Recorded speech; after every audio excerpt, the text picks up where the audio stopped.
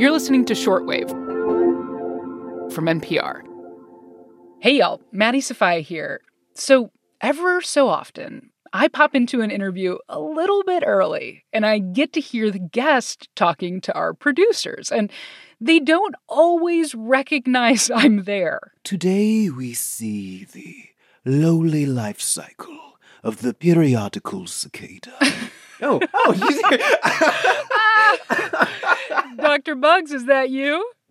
That is definitely me. You surprised me there for a second. I was just goofing around in my free time. You might recognize that voice. He's a shortwave fan favorite, entomologist Dr. Sammy Ramsey, a.k.a. Dr. Bugs. He works at the U.S. Department of Agriculture, and he's here today to talk with us about Brood 10, a big group of cicadas that will emerge from the ground this spring. This is going to be the 17-year cicada. So 17 years ago, in 2004, they all emerged en masse, and this year they will do the same thing again. Brood 10 is one of the largest groups of 17-year cicadas. There are several species of cicadas in Brood 10, but they all look pretty similar. So they've got these bright red eyes on top of this black body with bright orange wings. So you're immediately struck by how conspicuous this organism is. It's also larger than most insects. It's sometimes about 2 inches long. Broods are determined by geography, and if you live where Brood 10 lives, parts of the mid-Atlantic, Midwest, or southern U.S., you'll probably get to see and hear these bugs. They emerge when the ground temperature hits 64 degrees, and in some places that'll be as soon as late April, early May, and they live for 4 to 6 weeks. These cicadas have been underground for 17 years, building up all of this pent-up angst, never seeing the sun. And now it's time for them to emerge. Yeah. So in some areas, there are as many as 1.5 million cicadas per acre. Think about that. 1.5 million cicadas per acre. Places like D.C., Maryland, and Virginia, at the center of it all, will be surrounded by these critters whose sole goal is to mate.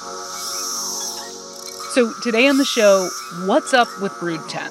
Where have they been for the last 17 years? And, of course, why are they so dang loud? I'm Maddie Sofia, and this is Shortwave, the daily science podcast from NPR.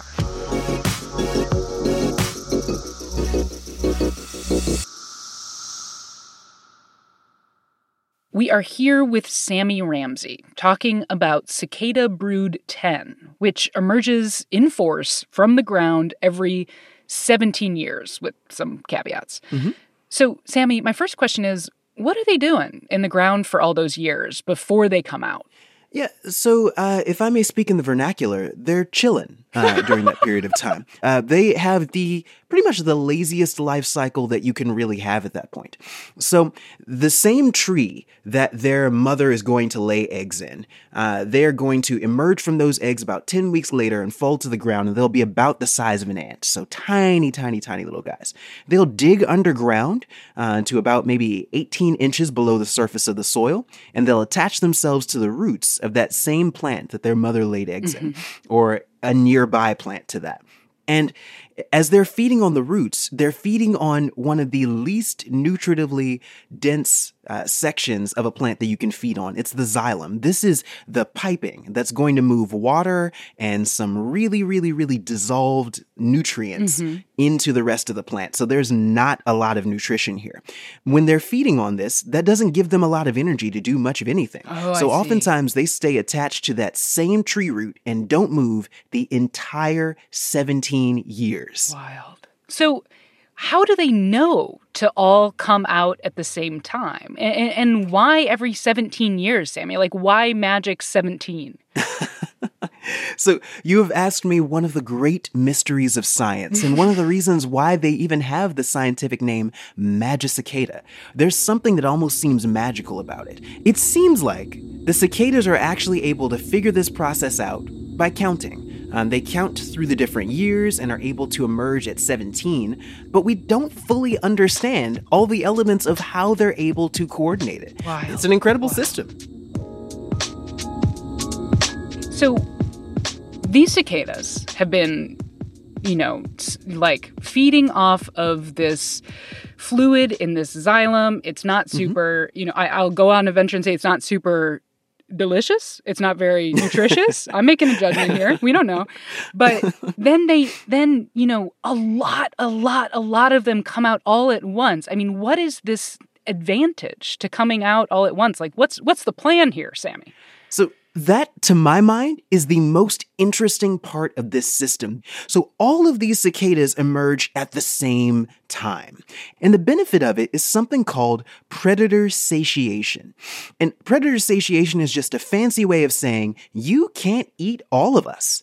If all of us show up at the same time, they'll eat as many of us as they can, but they can't eat everything, and then the rest of us will be able to mate. And it seems like a pretty sad way to go about life, but it actually makes some level of sense. The cicadas have decided, I'm not going to put any energy at all into the process of defense. They have no ability to bite, no ability to sting, but they can be the derpy insects that they are as long as so many of them come out that no single predator or no group of predators could possibly eat all of them. Got it. And what has to be understood here is that evolution doesn't act on the individual, it acts on the population. Exactly. And so for the population, this makes perfect sense. But for the individual, that's kind of a bummer. It's so true. It's so true. Okay. So they come out, they mate, they lay eggs, they die. But Dr. Bugs, we can't talk about cicadas without talking about that sound they make. You know what I'm talking about? Like, it's very distinct. It's kind of like a shake, kind of like a rattle, but really loud. What's that all about? So this noise that they make is insanely loud. The species that we have here, this one is going to produce a sound that's between 80 and 85 decibels. That's sort of like the sound of a really loud lawnmower or a truck that's going through traffic. This noise is incredible. They have these sections of their body called the tymbal. There's one on the left side and one on the right side, and only the males actually have them. And they're attached to a set of muscles that pulls them, and as it pulls them, it deforms them in a way that when they snap back, they make a noise. And so the sound waves are just kind of crashing into each other as they're making this noise. And in addition to that, the shape of their abdomen is hollow in a way that it allows the noise to be amplified to a substantial extent. And then their wings are actually able to direct the noise as well. So their whole body is not just designed to make this noise, but to amplify it. Could you imagine if your body was a drum Yes. and you had a speaker and you could shoot that sound? I mean, we can do some cool stuff sound-wise. I'm just saying, this is pretty exciting. It is very, very exciting. And it's exciting for the cicadas, but it's also probably a really stressful time because all of these males are getting together trying to sing really loudly, but they're also trying to listen at the same time. They have ears and they're listening for a female to respond. If she's interested in mating, she'll respond by flicking her wings. And this flicking is a really rhythmic sound that sounds like snapping.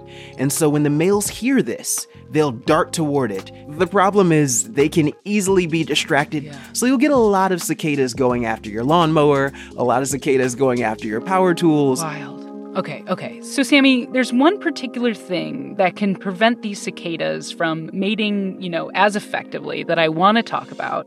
It's a fungus. It essentially causes their butts to fall off, for that lack of a better scientific term. Will you talk to me about this fungus? Because it's a thing out there, Sammy. Oh, it's a thing. It is very much a thing. This fungus is called Mesospora, and it's a really fascinating fungus in that it is able to penetrate the cuticle of the cicadas, and when it gets inside of their body, it just starts growing. And it eats away at a bunch of important things like the actual gonads. The ability of this cicada to mate is destroyed by this fungus, and then eventually, as it reaches its peak, the butt of the cicada falls off, and you just see this whole mass of spores that's been present inside of this organism's body. And as the cicada is flying around, because keep in mind, this doesn't kill it. Right. So as these cicadas are flying around, the section where their abdomen was has been replaced with a bunch of fungal spores that just fall off. It's been referred to as a flying salt shaker of death, because in the same way that if you turn a salt shaker and salt just sort of falls out of the sides of it, the cicada is constantly sprinkling spores onto all the different surfaces that are infective to other cicadas that are nearby.